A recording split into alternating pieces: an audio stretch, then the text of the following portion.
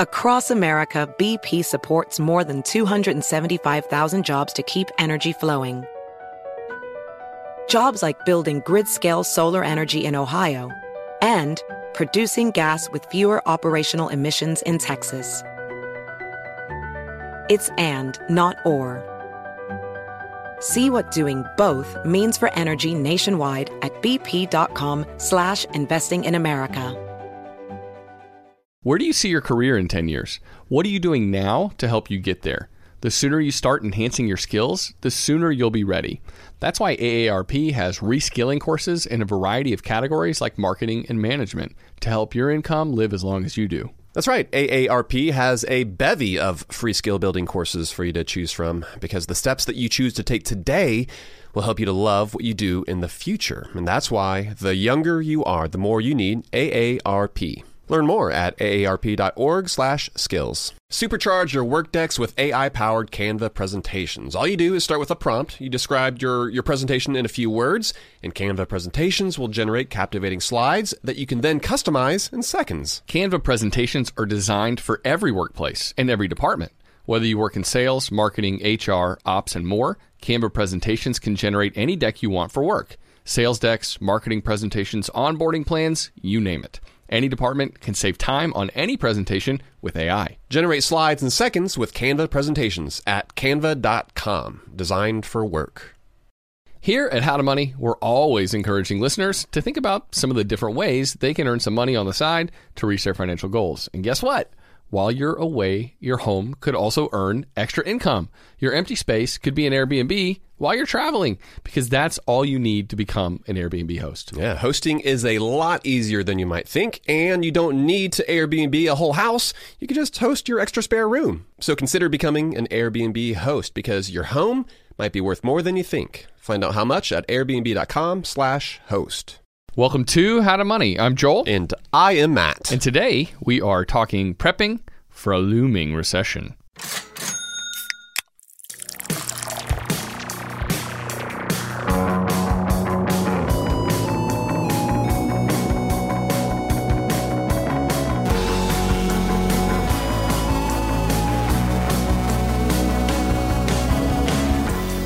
That's right, man. We are talking about what you should do with a recession on the horizon. Did you like the foreboding in my voice in the intro? The looming. Yeah, it's like you're reading a kid's horror story. But so the prepping part of it, it makes me think back to recently we talked with Nick Majuli, and he talked a little bit about prepping. So he lives up in New York, and he, as we were talking with him, he talked about keeping some water on hand. That's right. Like a certain amount of water, like in his apartment, which is something, I think I would do that, if I lived there in New York City when there's, like millions and millions of people packed into a very small geographic location. But then you have less room in your apartment to store things. So you're like, what do I store? But you're right. He said he had a mask ahead of time when nobody else in New York City, an N95 mask when no one else did. Yeah. So I'm like, man, respect, major props to Nick for being slightly prepared. I mean, he's not by any means an actual prepper where he's got, meals or anything like that. We don't even have, that you know of. We didn't get that far with him, but that's true. He's like, in the walls. Right. This is where I keep my zombie slaying. He didn't want axe. Everyone to know where he keeps his canned goods and all of his goodies. Where his root cellar is. Yeah. I think I've mentioned this before, but I feel like I could see myself getting into that a little bit. Not because I necessarily think it's something that's going to happen, but just because it seems kind of fun, just to be, and we're going to get to this during this episode, but just to be able to kind of flex your muscles a little bit and be like, okay, if something were to happen, if it were all to potentially hit the fan, I would be prepared. That's what we're going to talk about when it comes to our money. Not necessarily that everything is about to completely go downhill, but that if it were to happen, that you would absolutely be prepared. That's what we're talking about today. And specifically, Joel's going to give his take on as to exactly when the recession is going to start. Exactly when it's going to start, when it's going to end. I'm going to give, I've got my crystal ball out here, and I will give my predictions. Well, no, but there are a lot of people who are giving their predictions right now, Matt. And so that made us want to actually talk about this today because if you read, pay attention, if you read newspapers, if you are on Twitter or whatever, you've probably seen the R word start popping up in your feed, and you're like, when, where, what, huh? I thought things were going well, and with the economy. So what the heck are we talking about a recession for? We'll get into that in this episode. That's right, man. So we'll get to all that here later on. But first, a quick little story to share with listeners. And our family, we are looking at a new house. And specifically, we put an offer in on this house. It got accepted. So that means we're technically under contract now at this point. A feat in today's market. So congratulations. That is very true. However, here's where things get sticky. That thing didn't fully appraise, which is also not surprising given the rapid increase in home prices that we've seen here in Atlanta over the past year. We've seen an average increase of 20%. Luckily, this particular house has seen somewhat less of that full 20%. But regardless, it didn't fully appraise, which means, do you know where I'm going to go with this? There's a gap there that you gotta come to the table with more money. Exactly. Yeah, there's a gap between the 20% that we were looking to put down and what I have to put down now. So I thought we were going to have to just come to the table with a little bit more money. But then I was talking with my lender, and he specifically said that, hey, you could always consider PMI.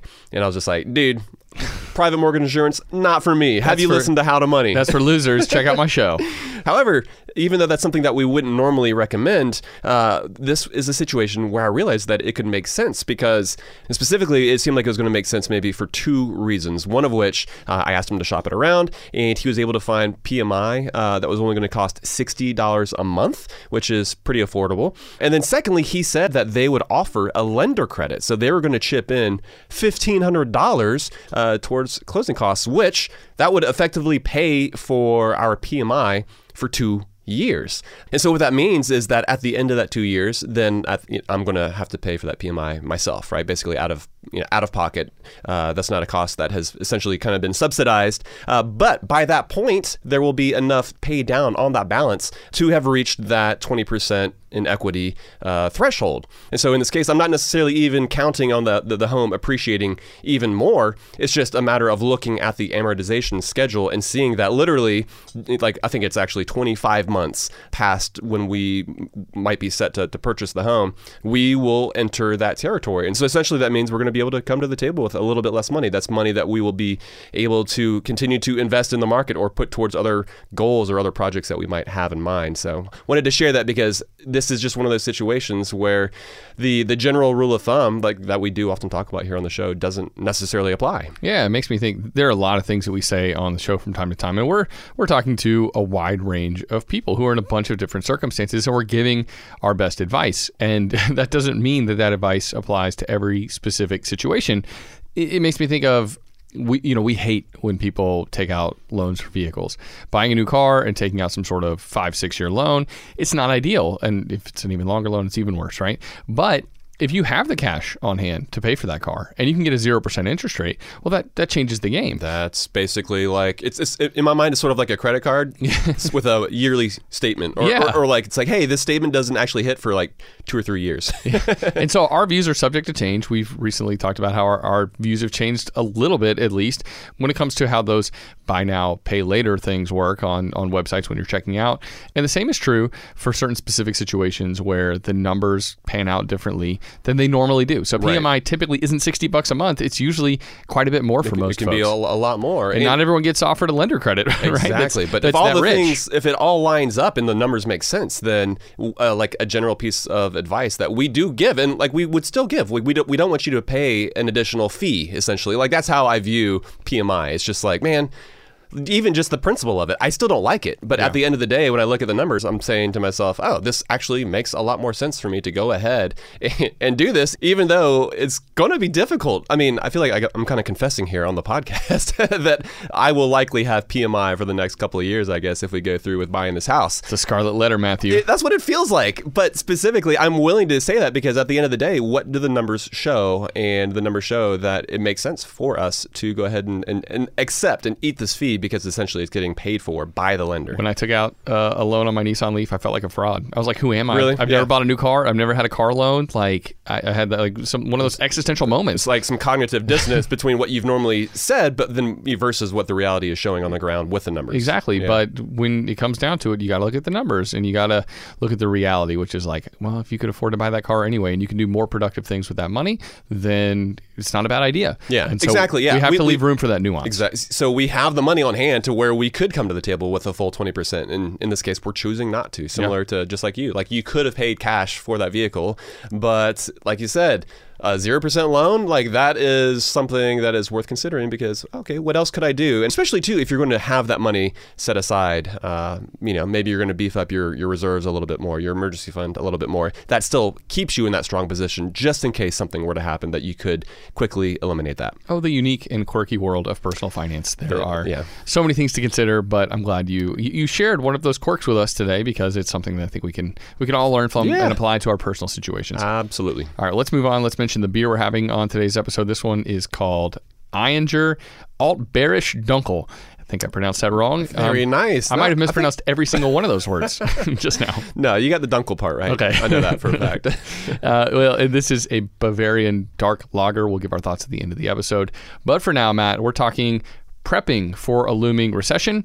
And when I was thinking about this episode, I was I don't know, for some reason it made me think about backup actors, and I never actually really did any acting myself. Did you? Were you in the drama school plays? I was not a drama kid. Okay. Yeah. Well, it just made me think that the person in that role, the person who is the backup actor, they're the understudy, and they have to be prepared like they were going to take the stage that night, right? Like, they're going to, is true. Let's say they're preparing for the main role in like a Shakespearean drama. You better prepare like you're actually going to be the person there on stage, even though the greater likelihood is that you're going to be sitting on the sidelines, right?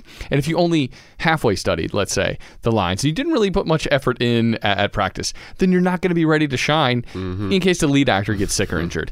And so, while there's a chance you might never perform in front of a crowd on this specific production, you better prepare like you're going to be out there every single night for weeks to come. And so, I think of recession prepping the same way. Are we going to see a recession next year? Well, I don't really know. There are predictions going around saying that we will. We might or might not.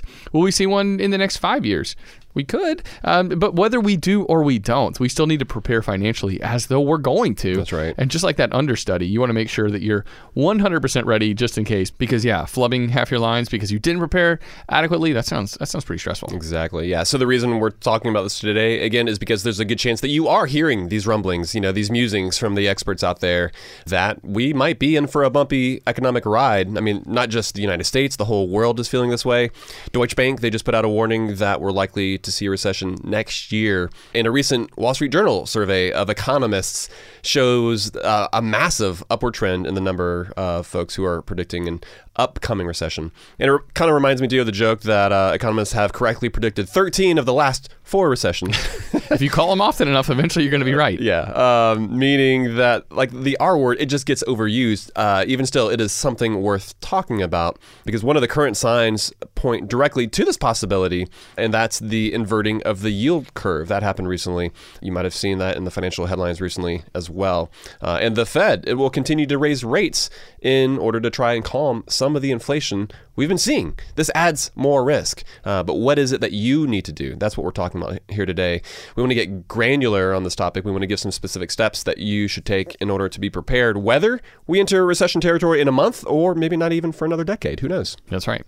So I think that it's an important point to make, Matt, that we're not necessarily going into a recession, right? There are all these predictions. There are more headlines. There's more consensus around the idea that we might be closing in on a recession, but it doesn't mean... It does not guarantee that it's inevitable. Exactly. And so there's no need to freak out. That is not what this episode is trying to do, is to get you to freak out and stockpile food for the next 2 years because, in your root cellar, Nick Majuli style, because he doesn't actually do that. I think I gave him a hard time on that episode too. I feel a little bad about that, but we had a good time. But yeah, while these predictions are being thrown around like hotcakes, that's not really our jam. We're not going to make any predictions here. We don't know. We'll claim uncertainty.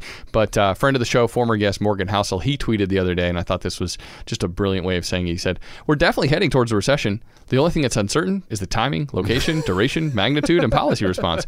And so, aside from all of those things, this will 100% happen. Exactly. Guaranteed. Yes. So basically, yes, it will happen one of these days. It's just we don't know when, where, how it's going to come about. And it's still worth being prepared for because historically, we do experience a recession every 5.9 years.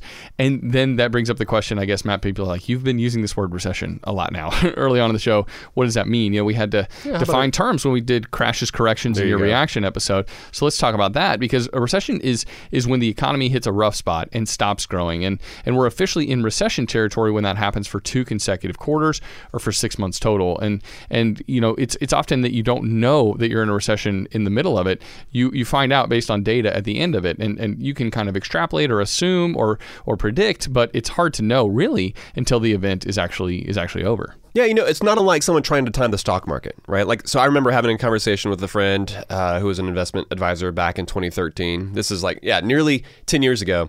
And after a couple of years of amazing growth, he was expecting for the market to significantly correct. I don't specifically remember if he was saying that we should be expecting a bear market or anything like that. But regardless, he was saying that he wasn't going to be investing until things dropped back down. And, maybe he was able to time the market perfectly back in 2015, 2016 when things corrected a little bit when the market was down, only about, I think it was about 10%.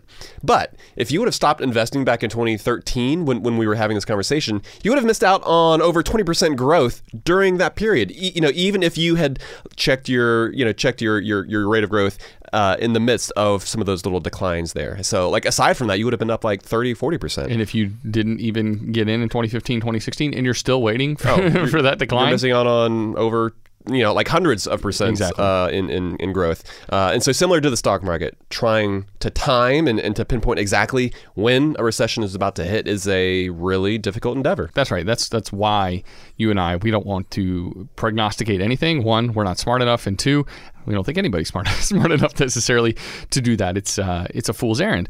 But despite our inability to time a recession in order to optimize things, we think that folks should always treat their finances in a way that assumes that a recession could happen. And you got to treat it with respect. That's right. You got to know that you make hay while the sun shines, right? Realizing that negative things have the potential to arise in the future. And that's because it's not just broad economic trends that impact our finances, right? The economy might even keep roaring along, but you might still experience what we would call a personal recession. Or you could fall on hard times health-wise in your own life, or your spouse or partner has some health issues that arise, and you have to take time off of work to help care for them. Some steep medical bills that you have to pay for, or your monthly expenses might dramatically increase, or even, Matt, take with rents going up across the country, someone might have a personal recession where their rent went up $200 a month and they weren't prepared for that. And so these are the kind of things. Significant payment. Exactly. That's a big increase in your monthly expenses. And so these are the kind of things that it's not just a macro level recession that could impact you. It's all these micro things that happen along the way. You could lose your job, effectively eliminating the majority of your income altogether. Mm-hmm. And so basically, a personal recession that specifically affects you and your family could come at any time. And, even if the American economy continues to cruise along, even if wages are up, unemployment is low, it's wise to be prepared in your own life, in your own family, to make sure your personal finances are ready for whatever comes. That's right. But the question still remains, what should you be doing? In what ways should you be preparing for an upcoming recession, whether it happens in the next year or the next 10 years? We will get to all of that right after this break.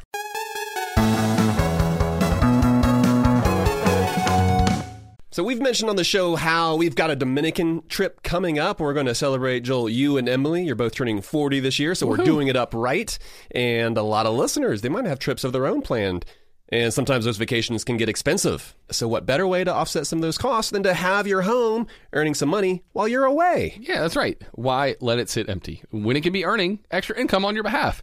It's a smart and practical thing to do. So think it through. Maybe you have some extra space in your home. Maybe you have a whole house to host. Or maybe you're going on vacation and your home is just going to be sitting empty. In every case, you can Airbnb it. You already have the space, so it won't be a huge adjustment. Yeah, I mean, the way I see it, if you're not using your space, you've got two options. You can either let it just sit there empty, or you can do some optimizing and make some money off of it. Really, if you think about it, you already have an Airbnb. You just need to start using it. Your home, it might be worth more than you think. Find out how much at airbnb.com/host. Joel, I think there are a lot of folks who start small businesses and they're surprised at the amount of behind the scenes, the admin type work that they're not all that thrilled about. Getting your books together with some final figures so that you can file your corporate taxes, for instance. That's something we've been in the middle of. But it can really gum up the gears, potentially keeping you from doing the work you love. If this is you, you should know these three numbers: 37,000, 25, and 1. That's right. Yeah, 37,000. That's the number of businesses which have upgraded to NetSuite by Oracle. NetSuite is the #1 cloud financial system, streamlining accounting, financial management, inventory, HR, and more. 25. NetSuite turns 25 this year. That's 25 years of helping businesses do more with less, close their books in days, not weeks, and drive down costs. And 1, because your business is one of a kind. So you get a customized solution for all of your KPIs, key performance indicators, in one efficient system with one source of truth. Manage risk, get reliable forecasts, and improve margins.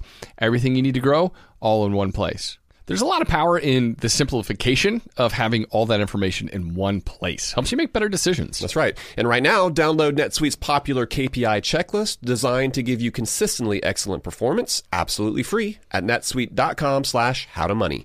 That's netsuite.com/howtomoney to get your own KPI checklist. netsuite.com/howtomoney.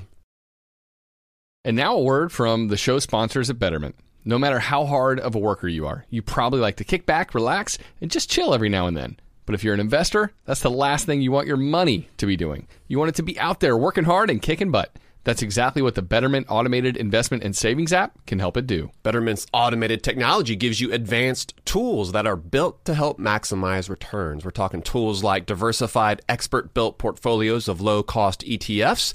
Keeping those expense ratios low is key to seeing your investments compound over the years and decades. A high-yield cash account where your money can earn 11 times the national average. Listeners know that they need to have an emergency fund set aside for those completely unforeseen expenses. A high-yield cash account is the perfect place to park that money in automated investing technology like automated rebalancing. That way, if certain industries are, say, growing like crazy, your portfolio, it stays on track. Visit Betterment.com to get started. Learn more about high-yield cash accounts at Betterment.com. Investing involves risk, performance not guaranteed. Cash reserve offered through Betterment LLC and Betterment Securities. Betterment is not a bank. A big part of being a responsible adult is taking care of the things you care about. For instance, my bike that I ride in to work on. I keep the tires pumped. I keep the chain greased. Gone are the days of leaving your bike out in the rain for weeks at a time, like a kid. Simply put, the things futures are built around are the things worth protecting. And making an estate plan now means gaining security of your assets and peace of mind for you and your loved ones. With Trust and Will, you can create and manage a custom estate plan starting at just $199. Go to trustandwill.com/howtomoney for 10% off plus free document shipping. As the primary breadwinner for our family, I've taken the steps to ensure that Kate and the kids, that they're going to be taken care of if something terrible happens to me. Each will or trust is state-specific and customized to your needs. Their simple step-by-step process guides you from start to finish with ease. So get the peace of mind you deserve by creating your estate plan with Trust and Will. Secure your assets and protect your loved ones with Trust and Will. Get 10% off plus free shipping of your estate plan documents by visiting trustandwill.com/howtomoney. That's 10% off and free shipping at trustandwill.com/howtomoney.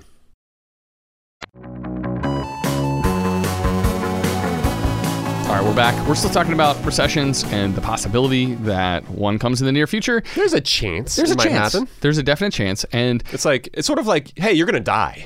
It's like, oh my gosh. Well, yeah, I guess we all die eventually. Right. Like it will happen at some point. We don't know when. We don't know how. Yeah.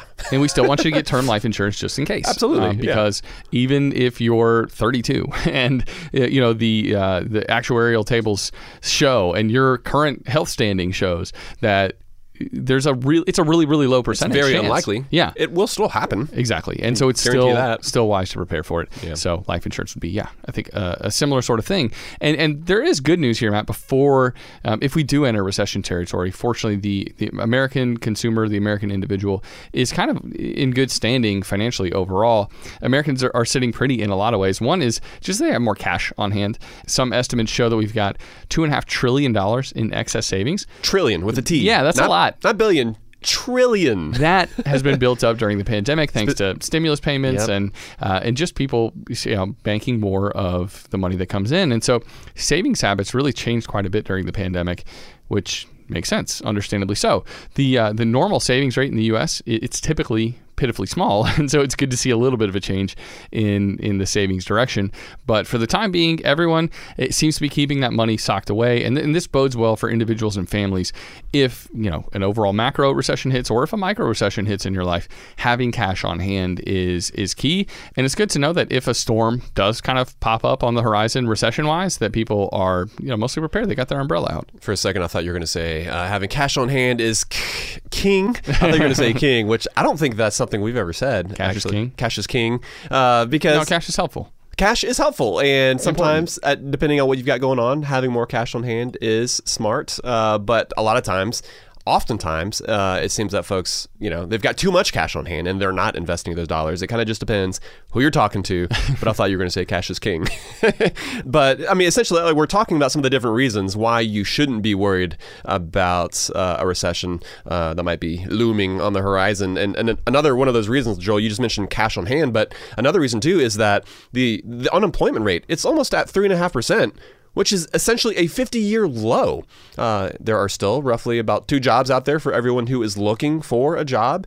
And so, while the labor market, it's not perfect, it's kind of been a bright spot economically. And it's become easier for a lot of folks to bounce to another job in order to earn more money, or, even just to ask for a more meaningful raise from their current employer. At the very least, it means that most Americans can continue to count on a steady paycheck. And obviously having that regular income, it's always a great thing, regardless if there's a recession coming or not. Yeah. So even if the economy cools off, it's like, well, maybe there's just one job opening for every individual looking for a job. And so the economy has been running so well that just a slowdown that we might experience might not even indicate a recession. It might just indicate maybe a return to normalcy. Yeah.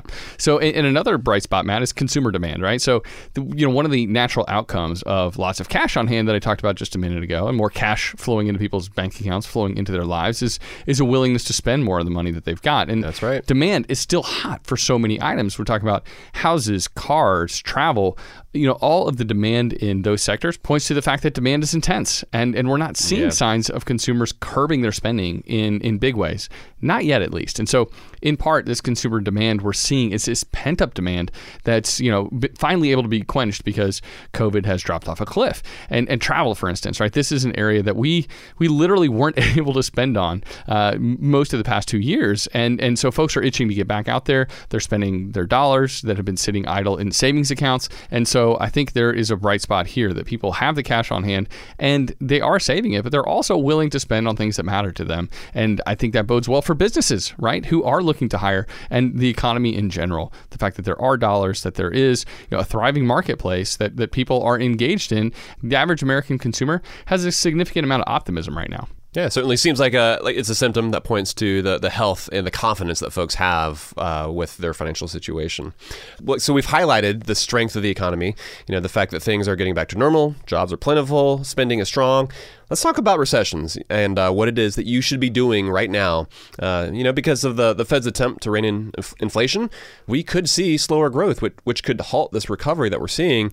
And so even though it remains anyone's guess as to, what will actually happen and when that thing will happen, it's important to talk about what you should be doing in order to prepare for a recession. So the first thing that we want to talk about is shoring up your income. Specifically, we want you to firm up your position at your current job. So whether that means you are working from home, whether you're working in person, you want to make yourself indispensable. If you feel like you're maybe a little off your boss's radar, it's worth scheduling a chat to make sure that you're living up to expectations, maybe even seeing, hey, what else could I take on? Like just kind of getting on the radar, seeing how it is that you could step up, how you can take a lead in future projects. Because if a recession does come along and you happen to work in an industry that gets hit hard, you want to be like the last person on the chopping block, right? Like you want to be the person where they're just like, well, certainly, like I can't get rid of Joel because of, like Joel does this. Instead, because he's really tall. Yeah.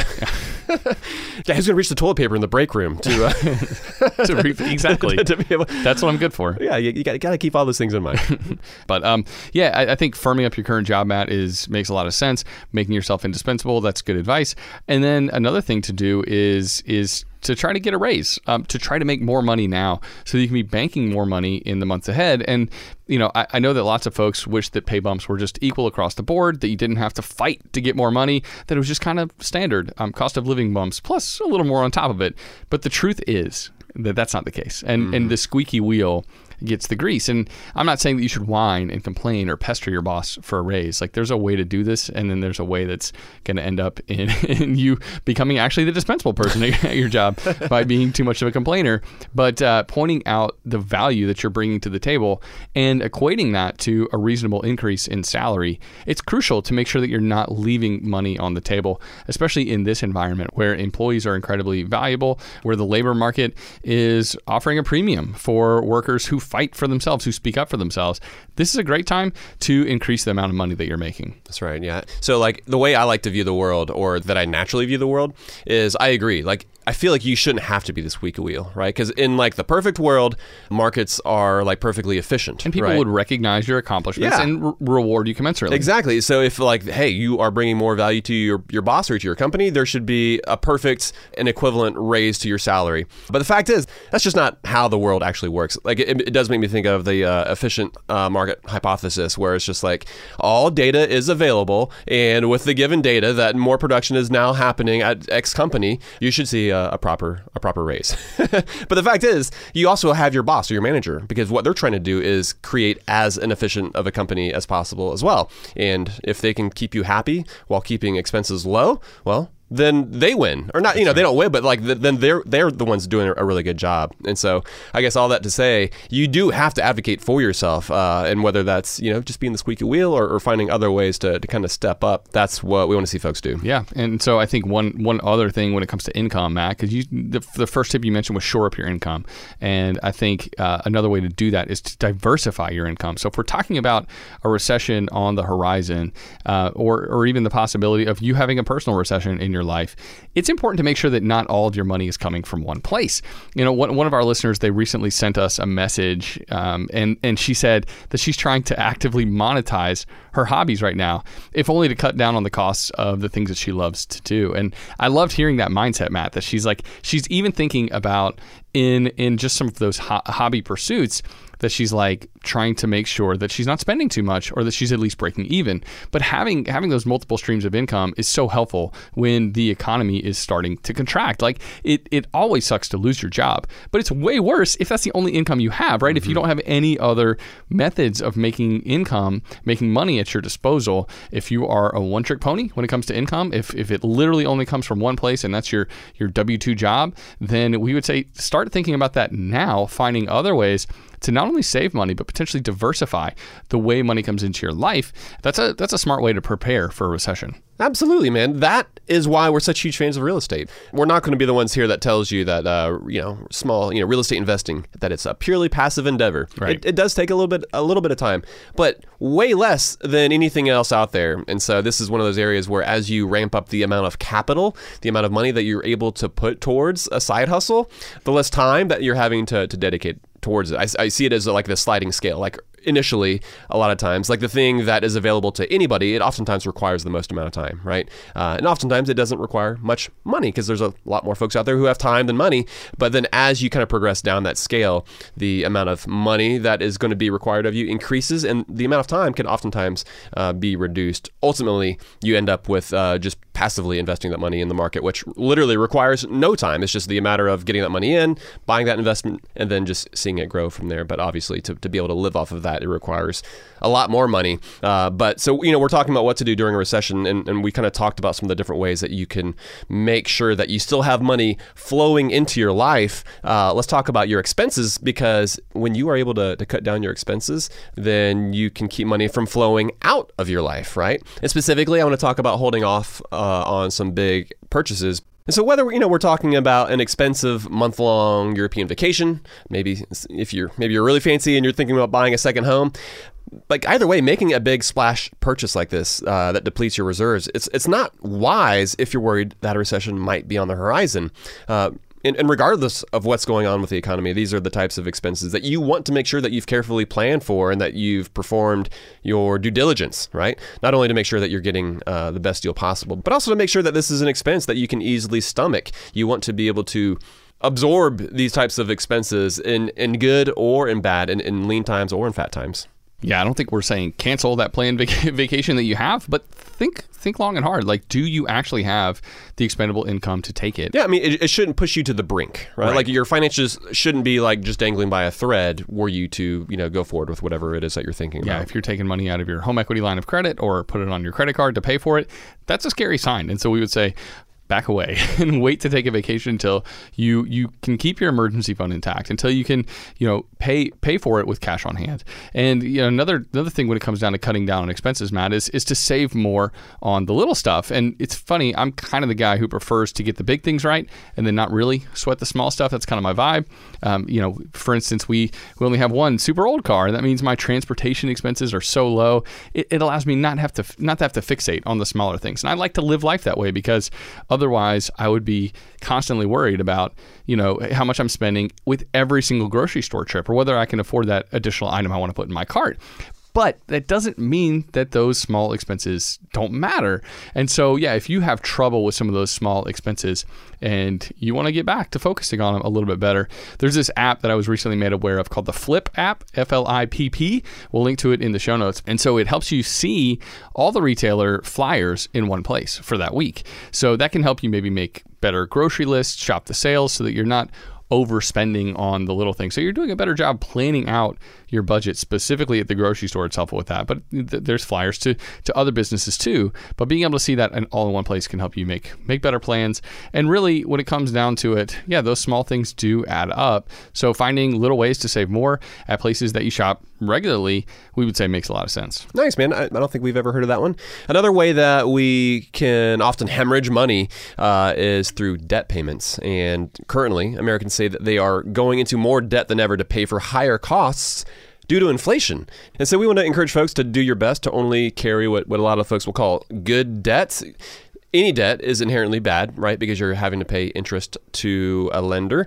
But there are certain expenses where it makes more sense, depending on what you're able to do with that money that you then free up. Specifically, we're talking about like a mortgage, student loans, but not too many student loans. I think that's a slippery slope for a lot of folks. But if you have debt, specifically with a variable interest rate, it's really important to start paying special attention to those. Credit cards, they're often the biggest culprits here, but the rate on your HELOC, your home equity line of credit, it's going to be heading north as well. But we should be looking to pare back on the number of these different debt obligations that we have now before a recession hits. Paying off debt, it's almost never a bad move, but with a recession potentially looming, it makes even more sense now.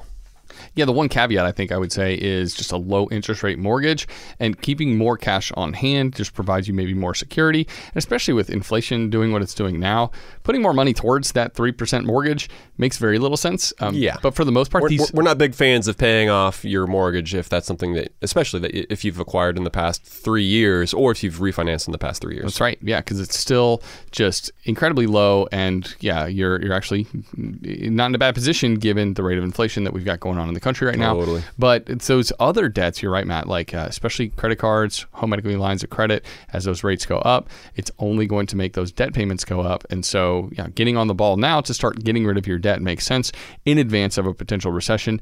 And one other thing that we would suggest everybody do. It's like an exercise, we would say, that all How to Money listeners should have done, is to create a bare bones budget. And we talked about that in depth, actually, back in episode 362. Very nice. But you don't necessarily need to, when you do this, to cut your spending to the bone right now, right? Because you're not currently in an emergency. Like, we're not currently in a recession. You haven't actually lost your job, hopefully. And here's the thing, it's never a terrible idea to cut back here and there, even when things are going good, in order to accelerate your path towards financial freedom, to increase your savings rate, to be able to put a little bit more aside in your Roth or your 401k. But at least that act of creating a bare bones budget and knowing that you can implement it in order to decrease your expenses at a moment's notice is smart. I think it's such a cool tool, because you might say, my monthly expenses right now are $3,400, but this bare bones budget says I can get by on $2,500. And so to know that at a moment's notice, you can switch over to this other budget and save $900 a month. You can switch to eco mode. It's exactly what it is. It's like eco mode for your car, that you can switch over there, start saving gas, and it's not going to be as punchy and stuff like that. And obviously, you don't want to necessarily move over to that bare bones budget unless you have to. But having it, just having created it and knowing that you can do it, provides so much peace of mind, and just then the ability to be able to thrive if a recession does come along, instead of continuing to struggle and finding ways to pare down then in the heat of the moment. So I know specifically that when I said eco mode, I'm sure you were thinking about like an electric vehicle, like an actual EV. But did you know, like, there are some actual internal combustion engine cars, ICE vehicles, that would sometimes run on fewer cylinders than, so it would be like a V8 that could run on like on 6 cylinders or 4 cylinders. Maybe has something like that. Oh, really? Some sort of eco mode. I don't know if it actually takes a cylinder down or what it's doing. It's like, I'm sure that's more like the transmission. Okay, where it's like it's less sporty or whatever. But there were literal, like, I think Cadillac back in the day, they had cars, they had engines that on the highway you could switch it over and it would literally shut down some of the cylinders, and so it was kind of like a bare bones, super fuel efficient way. But that's kind of what we're talking about here, doing with your money, because once you've got it up to speed, it's like it's kind of easy. You're just kind of you're cruising along, you're keeping it going. Like it reminds me too, like, it makes me think of working out. And so if I'm working out, like, do I need to be able to squat like hundreds of pounds? No, but I know that I'm now capable of doing that, and that's what a bare bones budget does. It lets you know what you're capable of. When the situation arises that I do need to, like, move some furniture or something like that, I know what I'm capable of, right? I'm going to be more prepared. I'm going to be less likely to hurt myself too. But that's what we're talking about with the bare bones budget here. That's right. All right, but we got to still talk about what to do with your investments. That's something that people want to know ahead of time too. Is like, well, do I need to change my investing style? Do I need to, reallocate some of my money before or if a recession hits? Well, we'll talk about that right after this.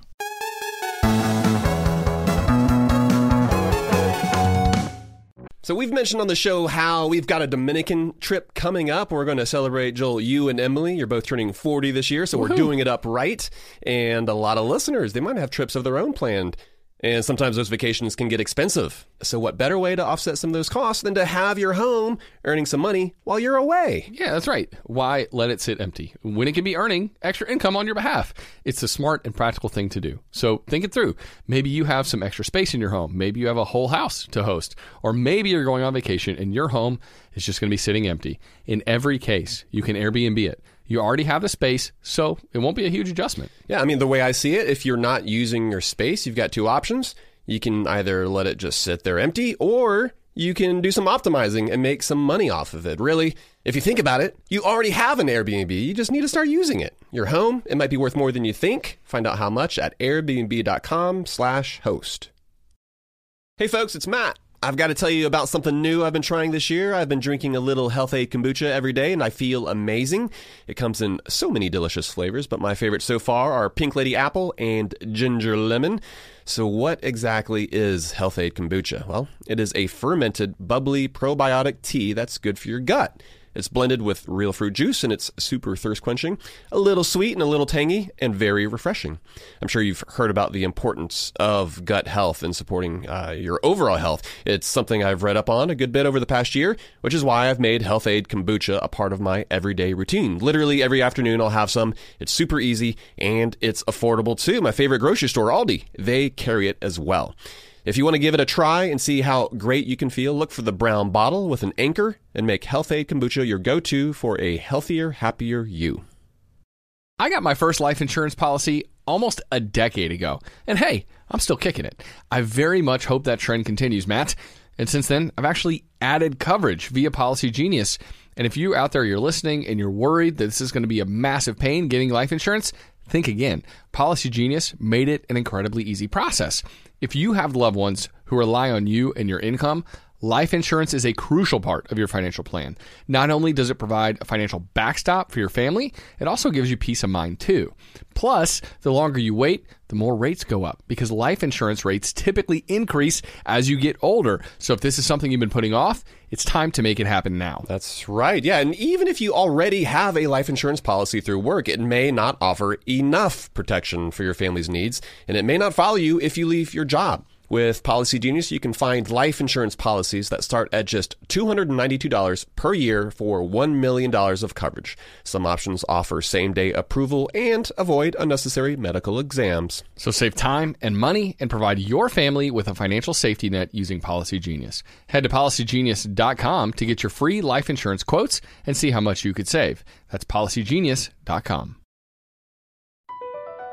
BP added more than $70 billion to the U.S. economy in 2022. Investments like acquiring America's largest biogas producer, Archaea Energy, and starting up new infrastructure in the Gulf of Mexico. It's and, not or. See what doing both means for energy nationwide at bp.com/investing in America.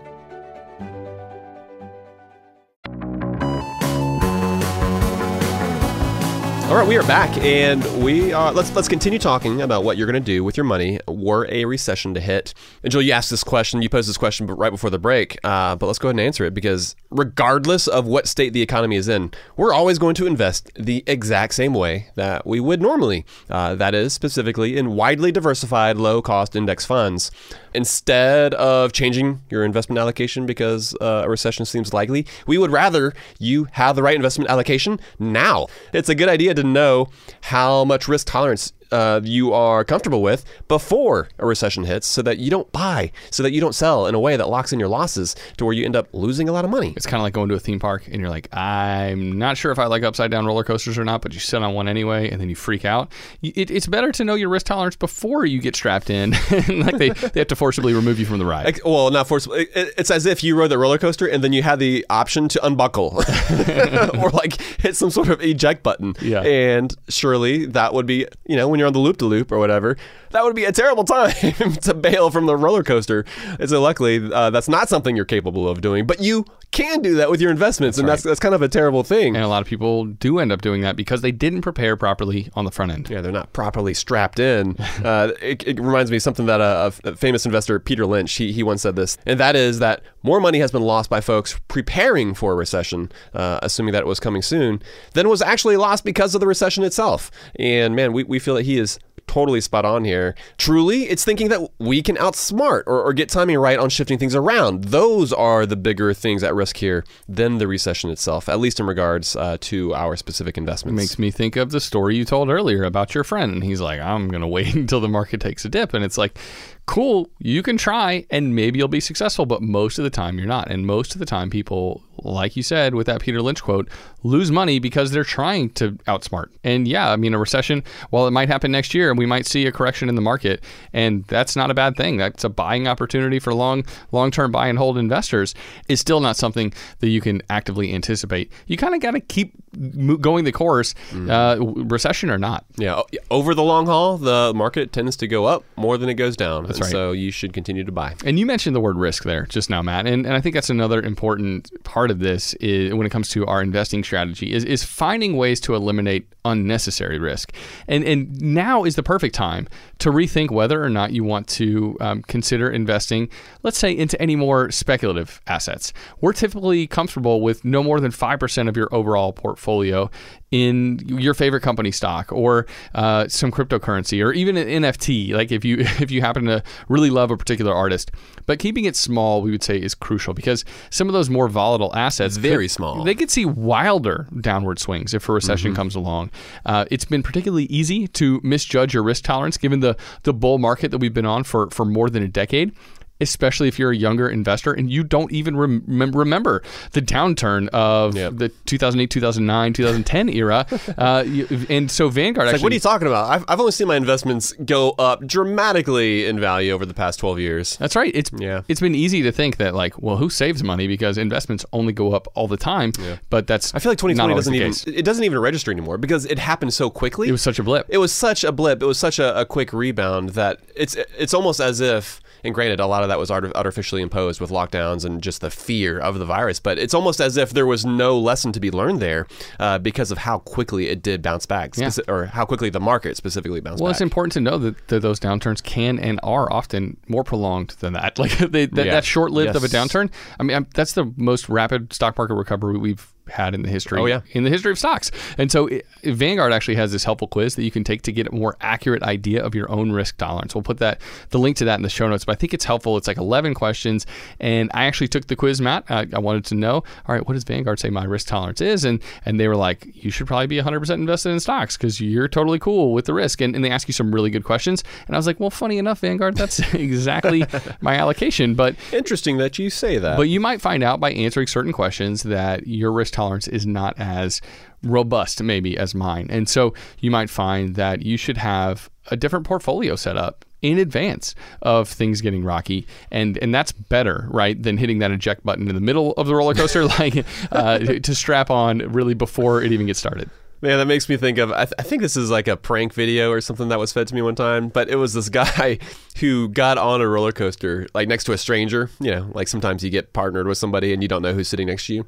And after they had strapped in, you know, the things came down over their chests and like basically the roller coaster had launched. Like maybe it started going up the big ramp. The guy like reached into his pocket and pulled out like this giant bolt.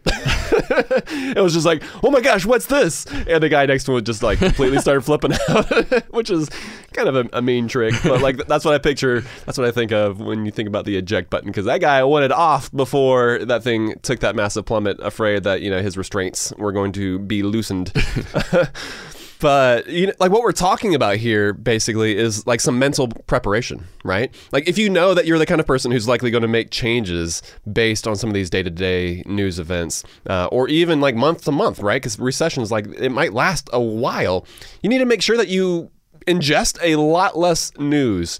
And if you aren't willing to stay the course, despite the difficulty, you likely need to make changes before a recession occurs so that you can stay the course without wavering. But for most folks, though, the best course of action, assuming that you are invested, is probably inaction, right? Like just like with a bare bones budget, you want to prepare, you want to forecast what it might be like in the future, and that's what we're doing here with your investments. You want to picture yourself, you're forecasting, and you're saying to yourself, if this were to happen, what would I do? What kind of situation would I be in? You want to place yourself mentally in the future and make sure that you make the changes now while your feet are like firmly planted on ground that you're comfortable with. Yeah, it makes me think, one of my friends, Matt, for some reason, he has this obsession. Every time he goes to a restaurant or something like that, he thinks, what happens if an active shooter shows up here? And what am I going to do? What's my reaction to be? What's the quickest route of escape? Are you talking about me? No. Do you do that too? I think about it. Okay. Like it's not something that like... That's like one of the first things he does. He makes a plan of action. Like, how would I get out? Would I run out through the kitchen? Would I kick open this window? It's smart, but at the same time, like, should it completely change your dining experience? And hopefully that's what you're getting to, that it shouldn't change everything about your dining experience. I think it's important to be aware of that kind of thing. Well, it's something that never crosses my mind. And so if it happened, my jaw would drop and I would have no idea how to proceed. Right. But for him, at least, like maybe it has gotten to an extreme level, but at least he would have a plan. He would know what to do. He would know where he was going if you know, things got bad. Yeah, it's worth thinking through just in the same way. It's worth thinking through, you know, what a recession might be like and what it might look like for your finances, you know, or your investment portfolio to take a 50% plunge. Like it's worth thinking through, even though you hope that it obviously never happens. Right. And it makes me think that, but it doesn't at least prevent him from going out to eat. Like he still goes, but he's always got a plan to bust somebody up in the event that it's necessary. There you go. But it's like one of the last pieces of advice we want to give on this episode is to don't deviate from your larger plans. I think if that possibility prevented him from going out to eat and enjoying his conversation with his partner or his friends, it'd be tough. It's overtaken his life too much at that point. And so I think recessions, they can can cause people to panic and to change up their strategy. But if you're in the wealth building stage of your life, then continuing to save and invest the way that you have been up until this point, it continues to make sense. It continues to be the best path forward. Nothing is ever 100% certain for any of us in any given day. No one was even talking about a recession just 6 months ago. That was the farthest thing from economists' minds, from any of our minds. But world events, they've created some changes that have made a bumpy economic future a little more likely. And that doesn't mean that it should impact you in any meaningful way, aside from the things that we've talked about on this episode. And in fact, if you can weather a recession well, you'll likely have the ability to buy more stocks, to invest more at depressed prices, which ends up helping you build wealth over the long haul. So it's one of those things that this potential shouldn't cause you to freeze up, shouldn't cause you to panic. Have a plan, but don't let it necessarily impact the things that you're doing already. Keep moving forward, keep proceeding towards those goals that you're already working towards. Exactly. You don't want it to keep you from enjoying your beer or enjoying your dinner out. That's right. Ultimately, preparing for recession and just solid personal finance management are very similar in our book. It's wise to be cognizant of these macro trends at play, but you also don't want to live your life in fear that a recession like that is just always lurking around the corner. Like we said, there's always someone out there predicting doom and gloom. I can name a few, actually. I think what the guy, Robert Kiyosaki, he's predicting a recession every single year. And you know what? Maybe he'll be right one of these years. Yeah. But he's wrong so many times. But if you listen to those naysayer voices, it's like you're always going to be looking around the corner and not doing the things you need to be doing because of the doom and gloom folks. Yeah, and he's made a living doing that, right? Right. But the more debt that you pay off, the more savings you accrue, the less likely that you'll have cause to worry about any of this. Making more of an impact at your job, finding another stream of income. These can also provide some peace of mind as you shore up the amount of money that's flowing into your life. It's just basically looking at all the different, it's like a risk assessment session where you're sitting down and you're thinking, okay, where's my money coming from? All right, how do I make sure that that's solid? Where does my money go? How do I make sure to plug any of those leaks? Or that I know if things were to hit the fan that I can plug up leaks in a certain way. And when it comes to my investing, is that within a portfolio? Is that within an investment that I am comfortable withstanding seeing some ups and downs, some of that volatility? That is what we've talked through today, and hopefully we've given you some good food for thought as we may or may not enter a recession. But hopefully this gives you a good framework to assess and to analyze what you should be doing with your money. Yeah. All right. One more analogy, one more example. It makes me think of, we got the going out to dinner scenario. We got the roller coaster. We got the understudy. We got the working out one. Yeah, let's keep going. We got too many analogies during this episode. No, we need one more. That's for sure. All right, let's hear it. Not enough. So this reminds me of just a couple of weeks ago, I got to go to the Masters, like the most prestigious golf tournament, Matt, in your hometown, with a buddy, and it was super fun. But we were standing on hole 15. I was standing on hole 15 with a couple buds, and a golf ball, ended up 5 feet from where we were standing, and in a pine straw, or like actually in this like mud pile. So it was like not an ideal place to hit a shot. The guy, I don't want to go too far with this analogy, but he got to move the ball actually a club length away. Yeah, he got a drop, and the planning that goes into these guys attacking the golf course. They're reading the greens. They're out there before the tournament even begins. He couldn't have predicted necessarily that he was going to end up in this exact spot on the course, 5 feet from where I was standing. Well, I was heckling him. No, I wasn't heckling. You're not supposed to do that in golf. But so hitting it out of the pine straw towards the green.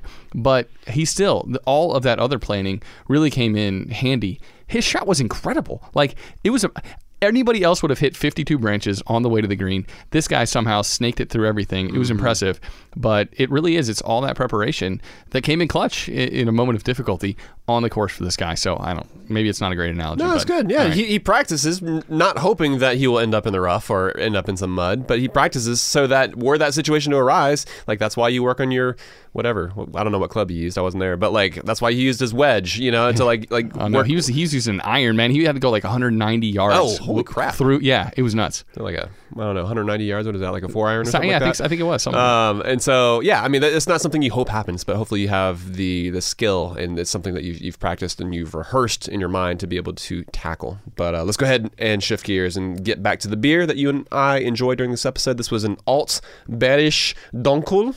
I think that's how the Germans say it. Okay. I just kind of made that up. So I will say, we've never talked about this before. This is it's an alt beer. So that's what the Altbärisch stands for.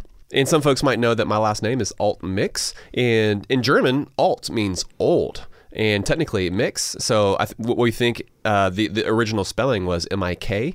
And a mick is, from what I understand, it's a stage during the beer brewing process. And so if you combine alt, which is old, to a mick, I mean, what is that? How do you read that? I read that as old ale.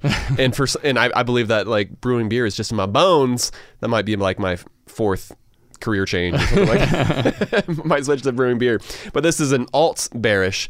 Obviously, this is from my dad's side, the Germans. I don't look very German, but I look a little bit more like a Korean from my mom's side. But yeah, this is a Dunkel. Technically, I guess this is a dark lager, but what were your thoughts on this one? Okay. Well, sorry, I just saw I don't know if we've ever had an alt beer on the show before, because that's a European style. Well, I appreciate the insight for everyone out there to your name. A little bit of history there on the old man myth, the legend. The old ale. I'm going to call you old man because you're alt man. Sounds good, man. Well, so this is a beer style, Matt, that you and I, we don't really drink very often. I thought it was refreshing. It was light, but still flavorful. I think the dark Bavarian lager is just kind of a clutch style, and it's nice. It's one that I want to ingest more of. So this was a good example. It's kind of a classic example, a brewery that's been doing it for a long time, but yeah, I dug it. What'd you think? Yeah, totally. No, it was a great change of pace. This is, like you said, it's not a style that we often have, but it was really good. It was novel in that sense. It wasn't the standard New England hazy IPA that we are often fond of having. But this is like one of those classic beers that you often see on the shelf, and you're like, what is that? It just looks like some old generic European beer that's been around for hundreds of years, blah, blah, blah.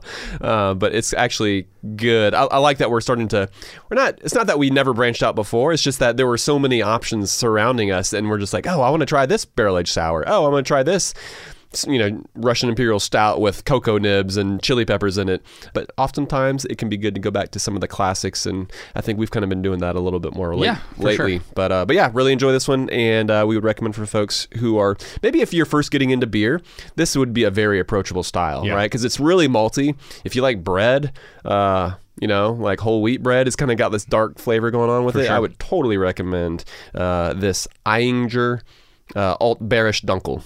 Awesome. Yeah, and this should be on the shelves pretty much wherever you I would think so. shop for beer. Yeah. So it's nationwide. Kind of a classic. I think that Eyinger has a few different beers that they brew, but I really dug this one. So, all right. It was tasty. That's going to do it for this episode. For folks who want the show notes for this episode, well, you can find those up on our website at howtomoney.com. That's right. So that's going to be it for this episode. Until next time, Joel. Best friends out. Best friends out.